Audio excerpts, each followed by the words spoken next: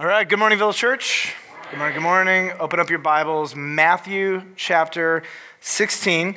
In your digital notes or your paper notes, the title of this sermon is God is always up to something. God is always up to something. A typical experience for most followers of Christ goes something like this. First and foremost, you have some kind of difficulty in your life. You have a tragedy. You have an unmet expectation. If you haven't had that yet, well, just wait. And so ultimately in this unmet expectation, you have a crisis. The less mature you are or the shorter amount of time you have walked with God, this becomes a crisis of faith. Where when the difficulty happens, you wag your finger at God, you point to him, and you say, "You did not meet my expectations. If you loved me, you would. How could you?" And then what happens if you have really trusted in Christ? You have the Holy Spirit, which means you will endure, you will emerge out of this. You ultimately come out of this on the other end. And as you look back, as you reflect on the difficulty, on the crisis, on the emergence of this trial, here's what you often do. You look back and you say, "You are a genius. God, you have blown my mind. I did not think you could have taken this difficulty and brought this kind of good out of it." And then guess what happens when you get to the point of praise?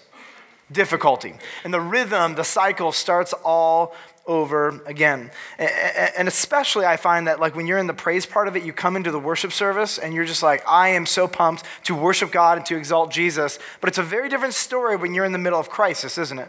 You come in here burdened, you come in here distracted, and here's what we tell people: give it time. The Lord will show you his genius in this process. And inevitably, you'll emerge out of it. Inevitably, you'll look back at the mastermind, genius planning strategy of God, and you will give him worship. Behind everything that God allows, ordains, or permits is a strategic plan that will leave you speechless. Behind everything that God allows, ordains, or permits is a strategic plan that if you can emerge, if you can wait, that will leave you absolutely speechless. So point number one in your notes, very simple. He always, always, always has a plan. I want to read to you from Luke chapter 9, verse 51, because the context of this, in this whole passage this morning, is going to be Holy Week. It's going to be the week of Palm Sunday, followed by Passover, followed by Resurrection Sunday.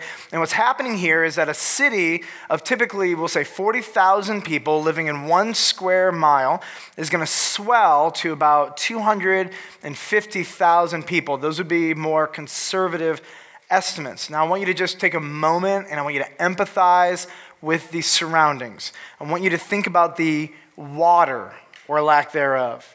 The food, you have to bring your own water, bring your own food, but let's get a little bit more disgusting, shall we? Sewage, mud, the blood and the carcass of not just one, not just 10, not just 100, but thousands upon thousands upon thousands of lambs and animals sacrificed. No showers. People traveling from all over the area, sometimes 10, 20, 100, maybe even more miles, traveling for weeks just to be at this event called Passover, this yearly annual Jewish celebration. You can imagine when you travel, do you get a little bit grumpy? Yes, you do. Come on, for the most part, especially if you've got little kids running with you, right? You can imagine that this could actually be a very difficult, tense time for many people. And Jesus is coming to Jerusalem, and his entrance into Jerusalem is called the triumphal entry. In fact, throughout the Gospels, you might see this as a header in your Bible that Jesus is triumphally entering into this. This triumphal entry actually is found in all 4 of the Gospels. It's a really pivotal and central point and moment in understanding the death and resurrection of Jesus Christ. But in Luke chapter 9, verse 51, here's what it says.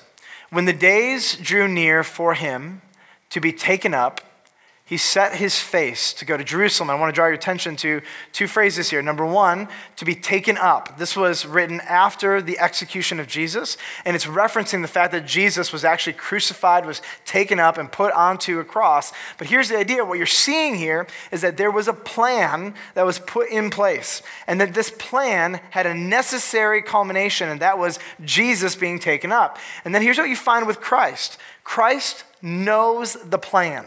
He understands explicitly what is going to happen to him and when the time is. And when Jesus understands that it is time for him ultimately to be executed, he sets his face toward Jerusalem. This is a phrase that means he is completely resolute and determined, and nothing is going to stop him.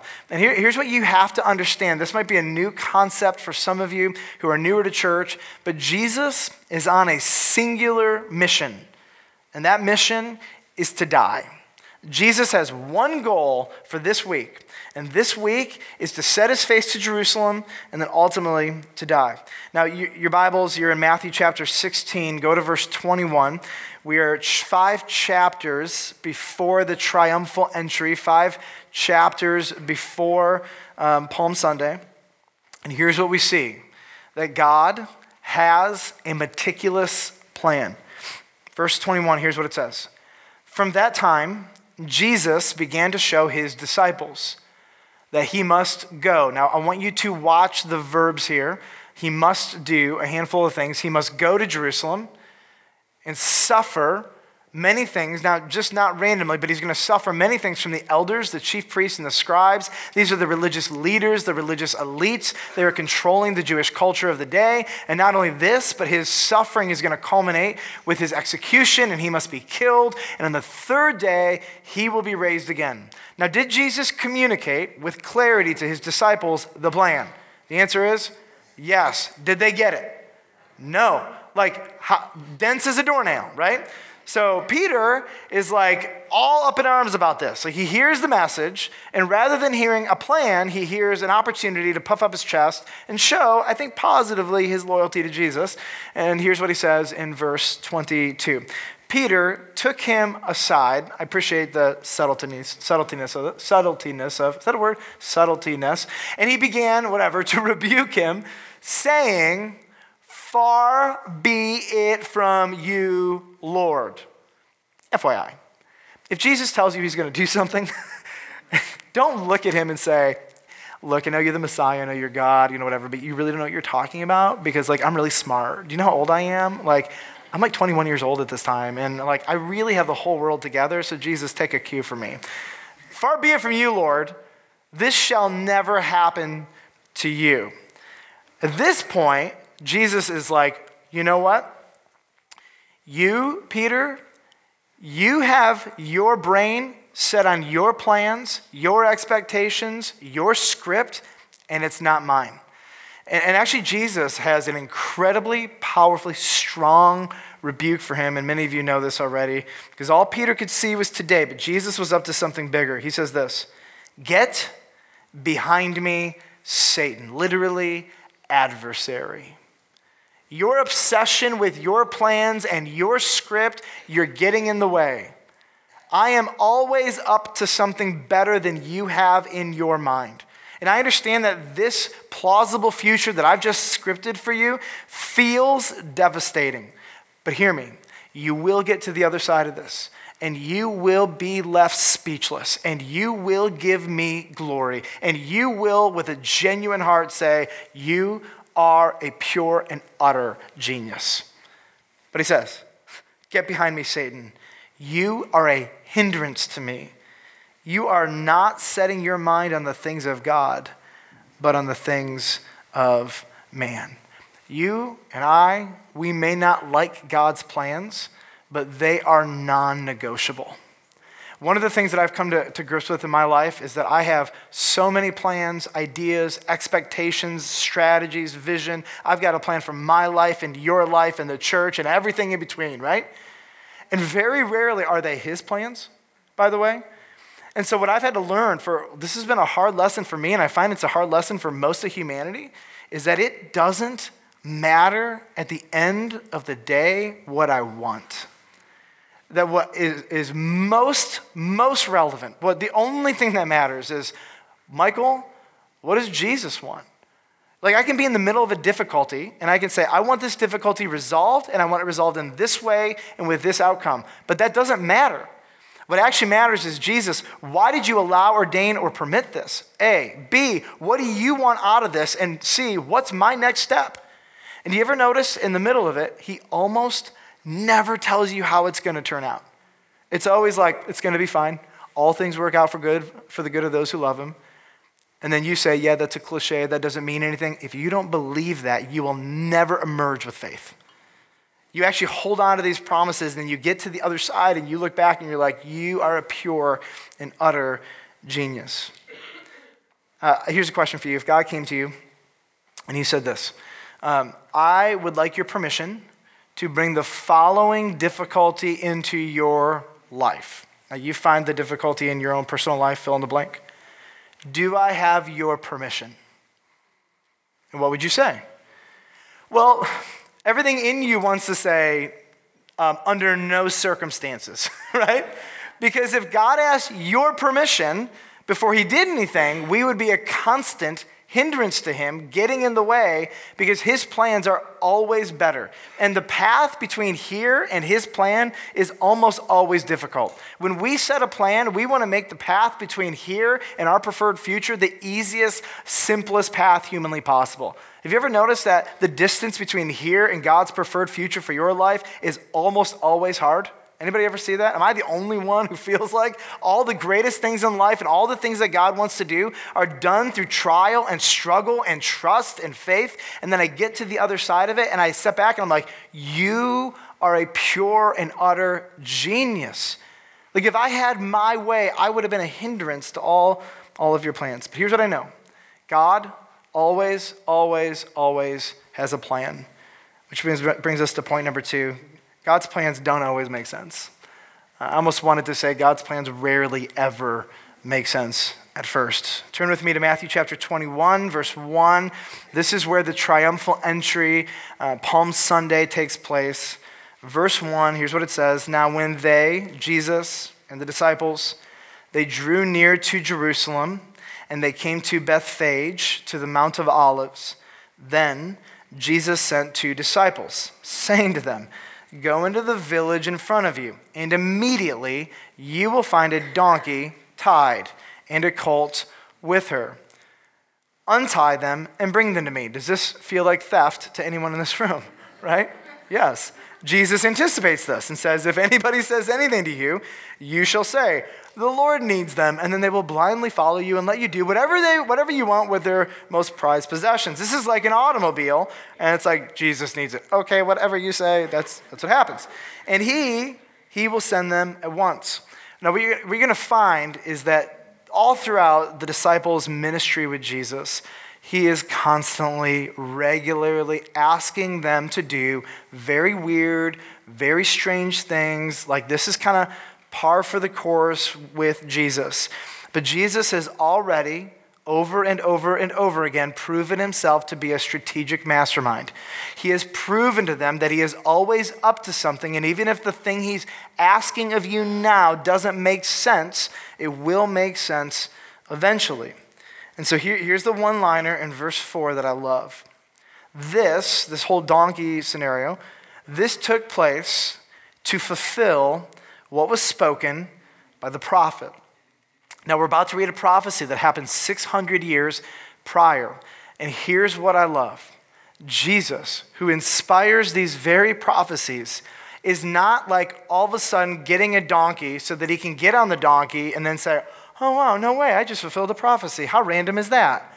No, in fact, what Jesus is doing is orchestrating a series of events because he knows who he is. He inspired the prophecies. He knows that his time has come, and he wants to communicate explicitly and with clarity to all who know the word of God who he truly is. And in fact, I want to just share with you one verse from Acts chapter 4. This is one of my favorite verses, just one of these verses that kind of breaks through the chaos of crisis and difficulty and shows you that God is above these things.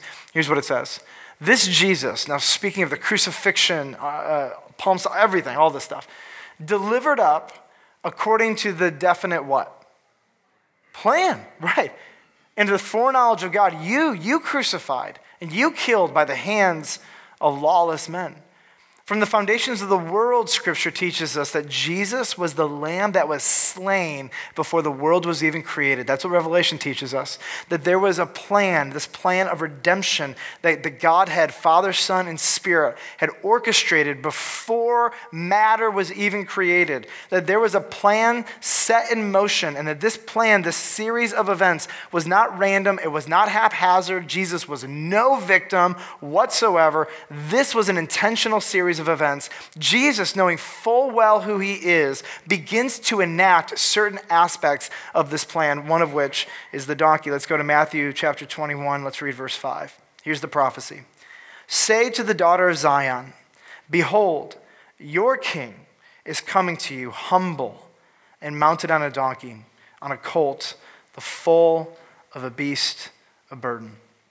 Now, big picture, we need to step back for a moment, because if you are of the Jewish people in this time, you are oppressed, you are suppressed, and you are depressed.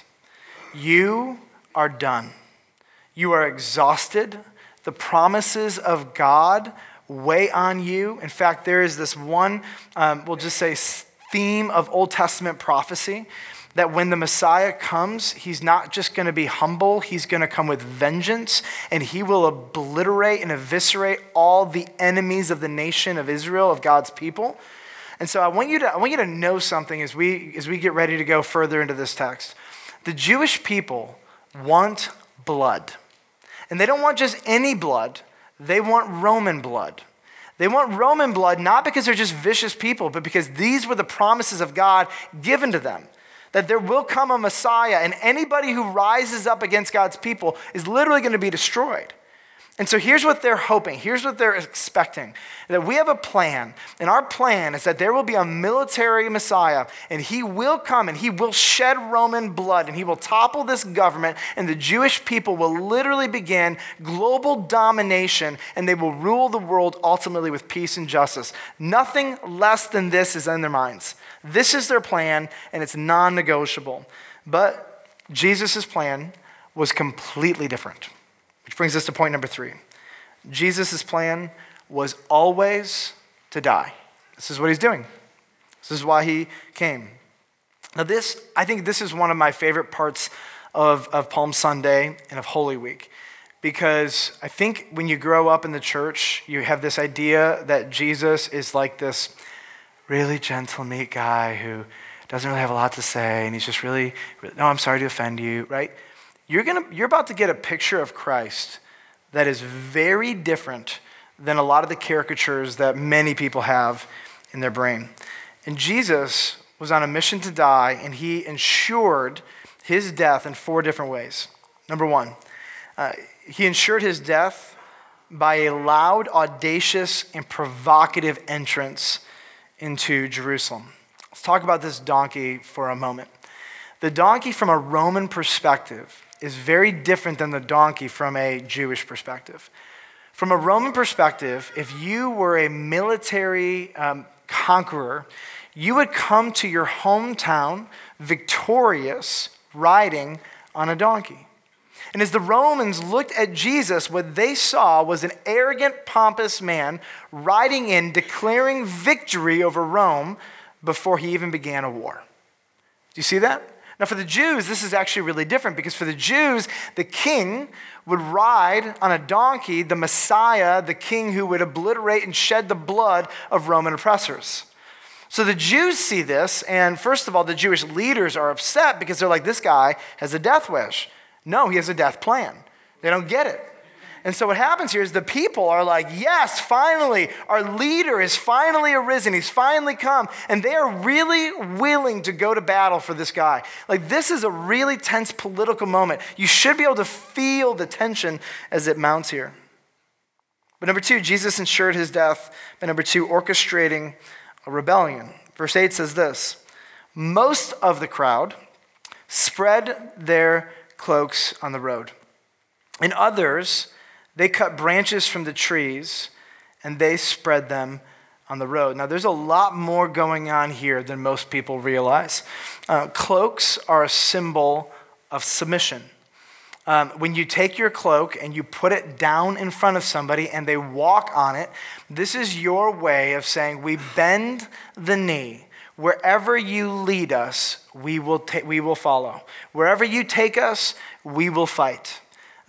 These are intense actions that are political, they are religious, they are revolutionary in nature, and Jesus knows exactly what he's doing. The palms would be an equivalent to our American flag. So I want you to imagine our dark enemy to the north, Canada, as we talk about them. Never gets old for me, although you're like, stop talking about Canada, fine. But our dark enemy to the north finally takes us over. We all know they've been hiding secretly, waiting, and then they take us over. All the spies come out of the woodworks, and we are finally lost. Well, there's a group of insurrectionists, and they wave our American flag. What does the American flag in that moment stand for? Not just freedom, but we want our freedom back. It's a sign of a revolution. And the palms for the Jewish people were that sign. On the Jewish coinage, palms would be put on there. And this was a sign of the promise, of the hope that one day the Jewish people were going to be in their land. They would have their Messiah who would have taken over the entire world. And they would reign over the world with righteousness and justice and peace. To the crowd, this was a symbol of revolution. To the Jewish leaders, this was a naive rebellion, and all of these people were going to be murdered by Rome. And to Rome, this was nothing less than an insurrection that needed to be squished quickly and immediately. Are you catching how politically tense these moments are? Jesus ensured his death by accepting the people's, I put this in quotes, but heretical declarations. Because to the Jewish leaders, everything that they were saying about Jesus and to him was blasphemy. But Jesus knew that even though their hearts did not understand the content of what they were saying, propositionally the words were true. And Jesus receives this, and here's what it says in verse 9.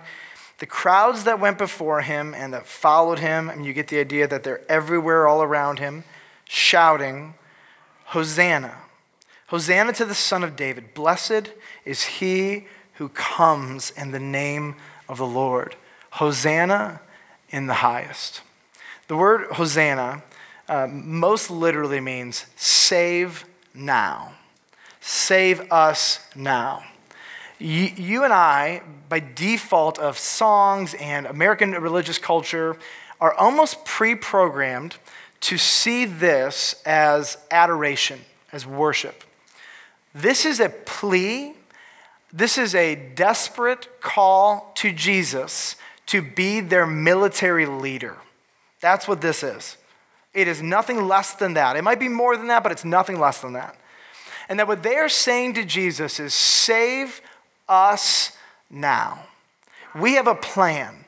We have an agenda. We know what our greatest problem is, and it's Rome. Jesus, save us now. And then they say, to the Son of David. This is a reference back to the Messiah, this warrior, victorious king was going to come from the lineage of David. They are acknowledging that, yes, you are technically and literally of the lineage of David, but you also are the Son of David. You are this long-awaited war Messiah. Blessed is he who comes in the name of the Lord. You have been sent by God for us in this moment to free and release your people. Hosanna in the highest. Save us to the uttermost. Obliterate our enemies completely. Level them to the ground. Leave no Gentile left standing that rejects you and your people. Do you see the difference between how they probably meant this and how we read into this? This is an intense moment. And Jesus does not reject the words they're saying. Now, do they understand what Jesus is actually here to save them from? I don't have a clue. And the moment Jesus' plan diverges from their plan, they throw him out. Jesus, I don't like your idea. I don't like your agenda. I don't like your path. It's not convenient. It doesn't scratch my itch. It doesn't solve the immediate difficulty in front of me right now in the way I want it to. And so we're done with you. That's exactly what happened. Number 4, Jesus ensured his death by intentionally offending everyone. So you think about the last week of his life, and I want to ask you, does this fit into your script of Jesus' last week? So the day before, Jesus comes into the city. He goes to Bethphage, to the Mount of Olives. Before he comes into the city, do you know where Jesus wanted to go? To the temple. He had one agenda. He wanted to go to the temple. Now, in previous years, when Jesus had come to the temple, he had already made a ruckus on Passover. Jesus has a history on Passover with the temple. And so Jesus wants to go straight to the temple. So you have to understand the crowds may slow him down. He may be fulfilling prophecies, but Jesus has a singular vision. His goal is to get to that temple. Why did he want to go to the temple? Because he was angry. He was furious. He was so upset. Every year at Passover, he comes to the temple and he's angry. And this year, he's going to come in and he is going to do some pretty scary things. And people are not going to know what to do with Jesus in that moment. In fact, in Mark chapter 11, it says this, that Jesus, when he went into the temple at this time, he would not allow anyone to carry anything through the temple. Just think about this. Nope, can't carry that. Sorry, you can't come by here. Nope, put that thing down right now. In the book of John, it says that he has a whip, and he's, we don't know if that was this time or if that was the other time, right? But we know that he went into the temple on Passover with a whip, okay? And this is what the text actually tells us in John, that he took some time out and he actually made a whip from scratch. That's how mad he was. Walks in the temple, flows. Have you ever, and I mean ever, once had somebody flip a table in your presence? For the sake of this sermon, I wish I did, so that I could tell you about the insanity that happens when someone does that. Have you ever had somebody walk into your home with a whip? Stop you, right? Jesus is creating an unforgettable impression in first moment. And Jesus has had history on Passover at the temple, and they're like, oh, Jesus Christ, here he comes, right? Oh, Lord. I mean, this is a moment, okay? So he's done, and you're thinking, the disciples got to be like, what is he doing? Oh, he's done this every year. Here we go again. But he's not done. He's not done. Not only does he upset all the businessmen, he starts debating the scribes, the elders, and the leaders. And here's what he does publicly. These are all happening publicly. He communicates to them that they have no authority over him. In fact, he has authority over them. And then he taught the people parable after parable after parable after parable after parable. And the punchline was always the same. Keep in mind, the leaders are listening. Your leaders are wrong and evil and they're going to hell and I'm the good guy. Just FYI, don't follow them, follow me. Over and over and over again. These are a very prideful group of people. He then goes on, he publicly exposes the secrets, the evil deeds of the scribes and the Jewish religious leaders. He starts opening up financial and political scandals that are happening amongst them. The people are talking, by the way. Jesus is living up to his reputation. Well, he's not done yet. He then starts publicly debating with and humiliating the Sadducees who believed in no resurrection. By the way, when you debate Jesus, who wins? Jesus does every time. And they're made to look like complete and absolute fools in front of everybody. Then in Matthew chapter 23, he gives 7 damning public woes to the Pharisees and the religious leaders. And I would like to just read to you a list of the names in just under 36 verses that Jesus calls all the leaders. Hypocrites, 6 times, children of hell, blind guides, twice, blind fools, blind men, whitewashed tombs, killer of the prophets, serpents, brood of vipers, and murderers. In 36 verses, this is what he lays out publicly, okay? He's not done. He then publicly goes to the rich, and here's what he says to them. Your offerings stink. I don't like them, and God doesn't like them. You're barely giving anything. It's not even making you uncomfortable. And he rebukes them, and he gets all the rich people really frustrated with him. And then he goes to the leaders, and he goes to the people, and he talks about their most sacred site in Judaism and Jewish history, the temple. And he says, we're going to tear this thing down. It's going to be gone, and it's going to be a symbol that God is rejecting you. He's no longer with you. And now they're all upset. And then he starts talking about the most important city in all of Israel, Jerusalem. And he says, oh, by the way, God also wants to leave your entire nation, and he's going to destroy your whole city. And everything you've ever known that's normal is going to be terrible. You thought it's bad now. Literally, like hundreds of thousands of you are all going to die, and you're going to wish that you were never born. Does this sound like a guy who wants to live, by the way? After all this, go to Matthew 26, I'll put it on the screen. When Jesus had finished all these things, he said to his disciples, "You know that after 2 days, the Passover is coming." And they're like, we're pretty well aware of this. And the Son of Man will be delivered up to be crucified. Yep, you are. There's no way you're going to make it out of this city alive. But then verse 3, Jesus gets what he wants. The plan is working because he's a strategist and a genius. Then the chief priests and the elders of the people gathered in the palace of the high priest, whose name was Caiaphas, and they plotted together in order to arrest Jesus by stealth, because the people loved him, and kill him. Jesus' mission was really clear. It was very simple. I will be identified as the Messiah. I will suffer. I will be killed. And the Father will raise me on the third day. And we will vindicate to heaven, hell, and humanity all these religious leaders that you cannot get rid of me. And I will, on this cross, I will decisively deal with your greatest foes and enemies, sin, Satan, and death, and they will no longer be able to stop you. And I will create a people that will usher in the kingdom of heaven on earth, and they will take over this place, and they will be unstoppable. And I will do things that you cannot stop because this is my plan. And I'm telling you that if Jesus would have sat down with any of the disciples and gotten their permission, they would have said, no, there's got to be a different way. But our God is a master strategist. On Palm Sunday, God set this plan in motion.